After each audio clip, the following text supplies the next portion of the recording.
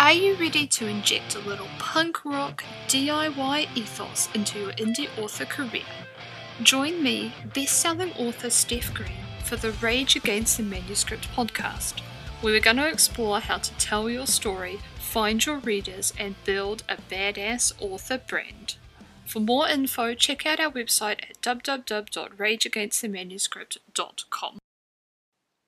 Hello writers, it's Steph here again, and welcome back to another episode of the Rage Against the Manuscript podcast.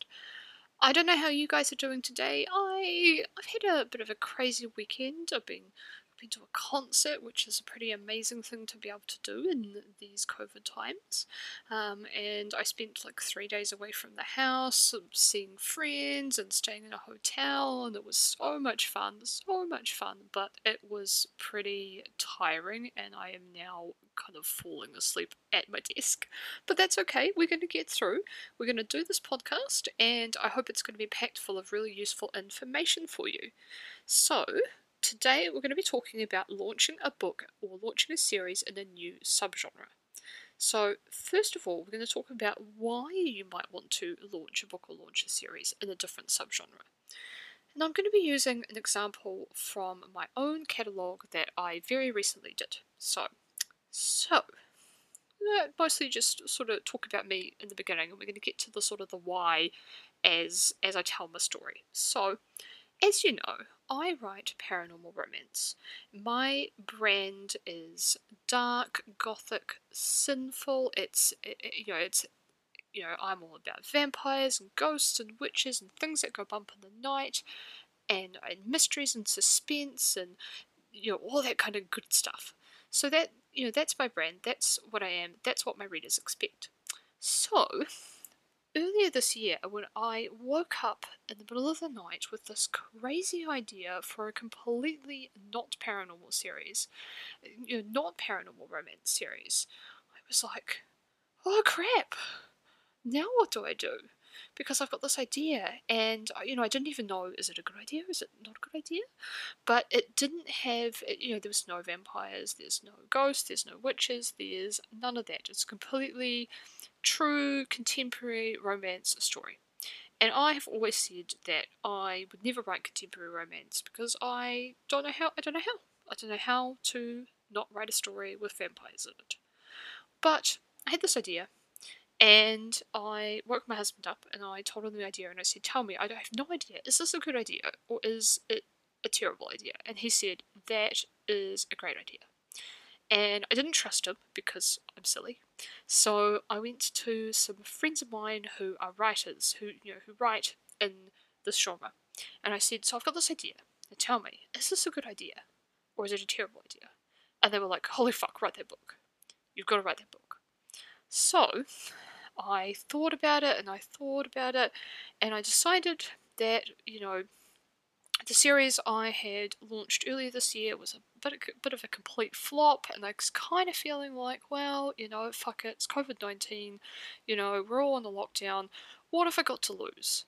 So I decided I was going to write this contemporary series, and I was going to publish it on my pen name. Now, often when we talk about, having different ideas and writing under different genres, we often always asking ourselves the question: should we combine all those things under one pen name, or should we, have different pen names for different things? And this is a bit of a how long is a piece of string kind of question. So, on the one hand, having lots of pen names is really difficult. So, it's just extra work, it's extra hassle, so if at all possible, you want to avoid doing it. But at the same time, if you write in vastly different genres, those are very different audiences and they don't cross over. Often audiences, even inside a genre, so, here in Romance Land, we talk about, sort of the three big genres in romance, which is contemporary romance, historical romance, and paranormal romance. And a lot of romance readers will read lots of different romance books, but a lot of them also will only read one of those categories. They'll only read historicals, they'll only read paranormals, and they won't touch any of the other things. So that's the problem that you run into when you are thinking about expanding your reach into other genres. So this was the question that I had to ask myself. If I was going to write this contemporary romance book, what should I do with it? Should I keep it under my main pen name? Should I start a new pen name? What should I do? I decided to keep it under my main pen name, under Stephanie Holmes. And the reason I decided to do this was because, going back to number one, I don't want, if at all possible, I want to avoid having a second pen name, because one pen name is always going to end up neglected. And I decided that romance as a genre, if I'm writing in the same tone for the same kind of reader who wants the same kind of things, despite the book being contemporary and not paranormal, I felt that it was close enough, that it fit well enough with my branding, that it was okay to be under the same name. The book is still dark, it's still gothic, it's still sinful, it just doesn't have any vampires. And I felt like that was okay. And also, although I'm having so much fun writing this series, I'm not sure if I'm going to continue to write more contemporary books in the future. And not tying myself to another pen name and like a release schedule for that pen name beyond this one series felt like the right move for me. So that's a decision that you have to make for yourself. But generally speaking, if the genres are vastly different, so you're writing romances and you're writing cozy mysteries, and those readers are looking for very different things from those books, it's sort of probably not a good idea to mix and match things under one pen name. If, however, you're writing under one genre and you're very clear on, this is my brand, this is what my branding is, and you can squidge your book somehow to kind of fit underneath your branding, you may find that not all your readers are going to cross over from different subgenres within your major genre. Not all of them are going to do that, but if you keep that branding really good, and if you stick within your wheelhouse, and if the what the readers want from the books is more or less the same, then you're going to get some crossover in readers. So it's kind of up to you. So once you've made the decision that you're going to have it on a separate pen name or have it on its own pen name, if you're going to have it on your current pen name, so like me, you have to figure out how you're going to market that book when you want to be very careful, because if I've got a contemporary romance book, I don't want to be marketing it to people who like paranormal romance. And those are all of my newsletter list and all of my followers on Facebook and all things like that, they're all already paranormal romance readers. So I have to ask myself, how am I going to get this book in front of the people who actually want it? And because I am a Kindle Unlimited author, and because things like the algorithms on Amazon are really important to my career, the other consideration I have to have is, how do I make sure that I'm telling Amazon that my book is a certain genre, so that my book is a contemporary romance, so that they show it to readers who are interested in contemporary romance, and I'm not like confusing them by making them think it's a paranormal romance when actually it's not. So this is how I'm going to show you how I designed my launch plan for this series, and how well this series has been doing for me over 2020. 2020 has been a bit of a crap year for me, let's just say, in terms of sales. I've definitely, done a bit of backtracking, so things have not progressed, as much as I would have hoped they would have from 2019. But hey, the world's crazy, so you can't really complain, can you? Still paying the mortgage, which is the important thing. But so of this year, this series, which is called the Stonehurst Prep series, this contemporary series, has been my biggest hit, my most successful books of 2020, and that's really interesting to me, considering that this book is slightly off-brand for me, let's just say. So I'm going to go through what I did. So I launched book one back in July. I had a friend make the covers for the series, for the first three books in the series. I made really sure that I had covers made that really conformed to what the readers were expecting in the contemporary genre. So I didn't try to kind of mash my like paranormal covers in with a contemporary cover or anything like that. I focused first and foremost on what's going to appeal to those contemporary readers. And I felt as though, for me, this series was all about introducing a slightly wider audience to me as an author. Because I think if you like my specific brand of dark and gothic and sinful, you're going to easily swap over from contemporary to paranormal and back to contemporary again. That's not going to be a problem. So for me, I saw this series as the ability to reach readers who I hadn't been able to reach before because they were interested in contemporary books. So focused really hard on making really great covers, really attention-grabbing covers. I wrote a blurb that I'm really proud of, and readers often tell me, they often comment that the blurb just hooks them immediately. So I've had a lot of positive feedback about the blurb and like how awesome it sounds. So I think that that was really important part of the thing. I'm not relying on my name to sell the series, and the previous success I've had to sell the series, because I know that a lot of these readers that I'm going to be attracting won't have heard of me. So I got this great cover, got this great blurb. I launched the book. I had the book on pre-order for about 3 weeks. I didn't get that many pre-orders. It was like 150 or something like that, so not that many. And I think in the future I won't be launching. I've talked about this a lot. In the future, I'm not going to be launching books 1 in the series with a pre-order, or if I do, it'll be a very short pre-order, like less than a week. And it's just because I find I'm not getting the numbers for those book 1 pre-orders that are making it worthwhile. So that's how we're gonna roll. So I had book 1 on pre-order, and when book 1 went live, it hit I think it was about 1,500 in the Amazon store. It's not like blowing the world away. What I did when I launched book 1 was I was very, very careful that I really wanted the also boughts on my Amazon page to reflect contemporary books. So this is what I focused on over and above selling more books. So I didn't tell my newsletter heaps and heaps and heaps about the book before it launched.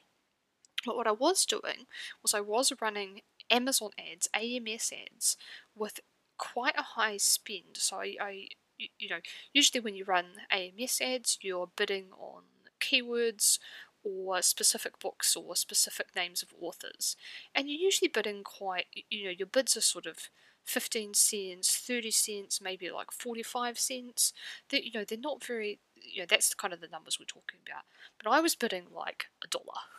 Or even higher than that sometimes, just on this list of about 20 to 30 authors and books who were like exactly perfect contemporary romance books, bully romance books, dark high school books that perfectly fit this series. And running AMS ads on pre-orders, especially pre-orders for book 1 in a brand new series, it's never going to be very successful, but it did enough. And so I probably spent maybe $100, let's say, on pre-launch AMS ads. So about $100. And that got me, it's definitely got me a few of my pre-orders. Enough that my also boughts were starting to reflect contemporary books and not the paranormal books that my readers who are on my newsletter are normally buying. Also, what I did during that time was I participated in a few takeovers during my pre-order period that were for contemporary, in groups of, readers who read contemporary romance. So just on Facebook, just trying to, introduce them to who I was. Then book 1 launched, and I didn't immediately tell my mailing list. What I did instead was I had a launch party in my Facebook group, and I invited, I think it was about 15 authors who had, many of those authors were on my list of books I was targeting on AMS. So I invited these authors, about 15 of them, all who wrote contemporary books, into my group. They ran some games, they told people about their books, they had heaps of fun. It was so cool. Some of these guys are my total heroines, total heroes, total writing gods and goddesses. So it was so cool to have them in my wee little group with all my readers. It was awesome. What that also means is that right from the beginning, I'm starting to attract their readers into my groups. I'm starting to kind of, they're buying the books from these visiting authors. My readers are buying their books, and so it's helping with, it's just more to help my also boards really establish as a contemporary author. And it wasn't until sort of like the third day or so of launch when I actually sent out my newsletter. Now, the launch of the first book was, it's definitely not my best launch ever. I didn't even hit the top 1,000 on Amazon. But what happened was the book did so well that, all this work I did on the also boards did so well that the book kind of stayed in that sort of like 3,000 ranking, so a certain amount of copies were being bought or being read in KU every single day, and it sustained my income on that book for a very long time. It was really cool. So it didn't have like the biggest like hard hitting launch, but it had this really long tail. And I think largely that was due to the work that I did in really establishing it in its subgenre. So that was book one. And then book two launched a couple of weeks ago. So there's a big time gap between book one and book two. That's not usually the way I do things. It's just that I had another book that I had to write in another series in between them. And, again, that's not usually the way I do things. I usually try to get books out about 2 months apart in a series, but this year has been a bit of a mess. 2020, everyone. What are we going to do? So I'll tell you what I did when I launched book two. What I did was I ran book one on a 99-cent Kindle Countdown deal. And then I went to my friend at RAM at bookrank.com, definitely recommend it. And I said, I'm running a 99-cent Kindle Countdown deal. I want to spend $500-ish on some newsletter promotions to promote the 99-cent deal. So these are lists like eReader News Today, like Bargain Booksy, like BookSense, all of those fellows that we know. So instead of me having to plot those all out, BookRank do it for me. I pay them $500 and they spend $500 plotting out these newsletter things. I told them that I wanted a rising promotion, so I wanted all of the best promo newsletters at the end of the promotion. So that's like Bargain Booksy and Robin Reads. I wanted them towards the end. And so for the first 7 days that book two was live on Amazon, book one was at 99 cents and was being promoted through these newsletters, so it was, higher in the rankings than it usually was. So I did that, and then I planned my own promo around this idea of this rising promotion, of this rising sales. And the reason we do this is because Amazon, relies a lot on the sales data of your books in order to determine, how well you're doing and how much they should promote you to other people. And those algorithms that do that determining, they don't like big spikes. What they do like to see is like, a steady trend up or down or across. And so I'm trying to create that steady trend for them. So that's why we do this rising promotion, instead of like jamming all of our promotion onto like 1 or 2 days. We spread it out over a week. So I had my 99-cent Kindle Countdown deal running. And so on day one, when book one launched, what I did was I announced it in my personal Facebook group, and I announced it in some big reader Facebook groups. So these are groups where readers gather to get book recommendations. A lot of them are reverse harem specific. Some of them were like contemporary romance specific. So I had about 3 or 4 of those. So and they're very big groups, 6,000 members, 20,000 members, that kind of thing. So I did my announcements. So that was very good. Day 2 was when I sent out my newsletter. So your newsletter day, the day when you send out your newsletter, you're always going to get a big bump. So I didn't do that on day 1, I saved that for day 2. Day 3, I had an actual takeover in one of those large 20,000 people Facebook groups for readers. So, that's a lot of reader eyes on me and on my book. So that was day 3's promo. And on day 4, what I'd done is I had asked some author friends, especially author friends that wrote contemporary reverse harem, that wrote these kind of dark high school books. I asked them, could you guys, would it be okay if I came into your Facebook group and posted my link to my book? So they said totally cool. So what I did was I went on to some author groups and I posted the link. And it's probably not going to get you very much, but it was I'm sort of trying to do this launch as cheaply as possible because I already spent $500 on this Kindle Countdown deal. So just trying to do like small things and just trying to get my, so when readers show up on Facebook, somewhere in their feed they're going to see my book. That was sort of what I was trying to do. And day 4 also, I sent out my second newsletter. So sent out a newsletter, but this time instead of talking really about the launch of book 2, I told them that book 1 was on sale. So usually when you do you have a book on sale and you send it to your newsletter, you don't get a massive bump because a lot of people in your newsletter have already obviously bought the book or read the book, but you do get a few people. So I think that's important to do that. And also that newsletter is just another chance for me to hit them all with the fact that book 2 has come out, and so you get a bit of a bump.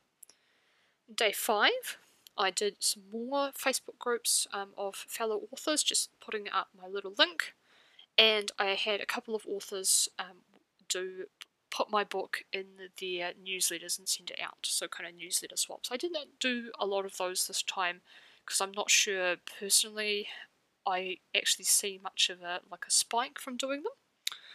So day 5, that's what I did. Day 6, I sent out a newsletter again, and I just told people, I was like, thank you so much guys, here's how awesome but the launch went. I told them that we got into the top 1,000 of Amazon, which we did. It was so cool. I had some little quotes from some of my stunning reviews, and I just reminded them they've got 1 day left to get the book for 99 cents.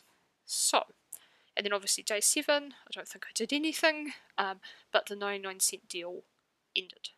Now, if you are skilled with Facebook ads or Amazon ads or BookBub ads, obviously during this week this is probably a time when you are going to be running those and you're going to be tweaking them and testing them and really trying to push especially that book 1 99-cent deal. Now I am not very skilled at ads. I've sort of mostly got the hang of AMS ads, but Facebook ads and BookBub ads are a bit elusive to me still. So sometimes I can sort them, but sometimes I can't, and I sort of, if I can't sort them, I don't do them, I just turn them off, because I try to spend as little money as possible. I don't want to be one of those people who are earning like 20 grand a month, but I pay 15 grand to earn 20 grand. I want to be the kind of person that pays like $200 to earn 20 grand. So that's kind of the philosophy that I go with. So often my launches won't hit as big as other authors, so this launch hit better than the launch of book 1. Went in the top 1,000. But it's not. I'm not hanging out in the the top 100 of Amazon or whatever for this launch. But that's okay. I'm okay with that because I still earn great. I still earn a great income because I have this big backlist. And sometimes books get a lot of momentum behind them and they do really, really well, and sometimes they don't. And what's happened with this series is it may not, spike up really high on release, but it has a really steady following of lots of new people finding it. And some of those new people who find this book go on and read my other series. And that's really what I'm after. So I'm running low-level AMS ads on the series, just on some on book one, some on, as an ad group on book one and book two, mainly to my list of sort of 20 to 30 key authors. So that's really what I'm doing. I did a little bit of experimenting with Facebook ads, but I can't really see, I turned them off and I can't see a difference. So, that's the jam. So in terms of earnings for this series, I have spent approximately $1,000 promoting it. So I spent $500 on the Kindle Countdown deal, and I spent probably another $500 in, since the launch in July on things like AMS ads. So that's about what I've spent. I also, obviously, I paid for covers, I paid for editing, I paid for proofreading. The series itself has earned around, so both book one and book two have earned around $16,000. So obviously I spent $1,000 and I earned around $16,000. So, we're not talking about like lighting the world on fire kind of numbers here. However, you can see that there's a steady flow of readers coming into this series, and that, even on what's a relatively small advertising budget for an author, you can do quite well if you are thinking really carefully about who your readers are. You're really branding to make sure that you're creating something that really attracts those readers, and that you are, you're giving them the next release as soon as you possibly can. And what I'm seeing, obviously, from book one to book two is a growth in the impact of the releases. And already book three's pre-orders have nearly hit the same number as, the pre-orders that I already had for book two. So I'm definitely going to be seeing more pre-orders for book three than book two. And book three is going to come out much sooner than book two came out. So what I'm hoping is from book two to book three, and from book three to book four, I'm going to gather more and more readers, and each release is going to have an even bigger impact. So I'm really, really excited to see where this series goes. But I just thought it would be really interesting for you to kind of see the strategy behind a release that I do, how I do what I do, what my thinking is around that, why I decided to release a series that was in a slightly different subgenre. And the answer is basically because the story sounded really cool and I really wanted to write it. That is the answer. So I hope you found this really useful. I hope it was really interesting. If you have any questions, please hop over to the Facebook group, give us a yell, or send me an email, ask them. I'm always happy to talk. That's all from me for this week. I hope you really enjoyed the show. Happy writing.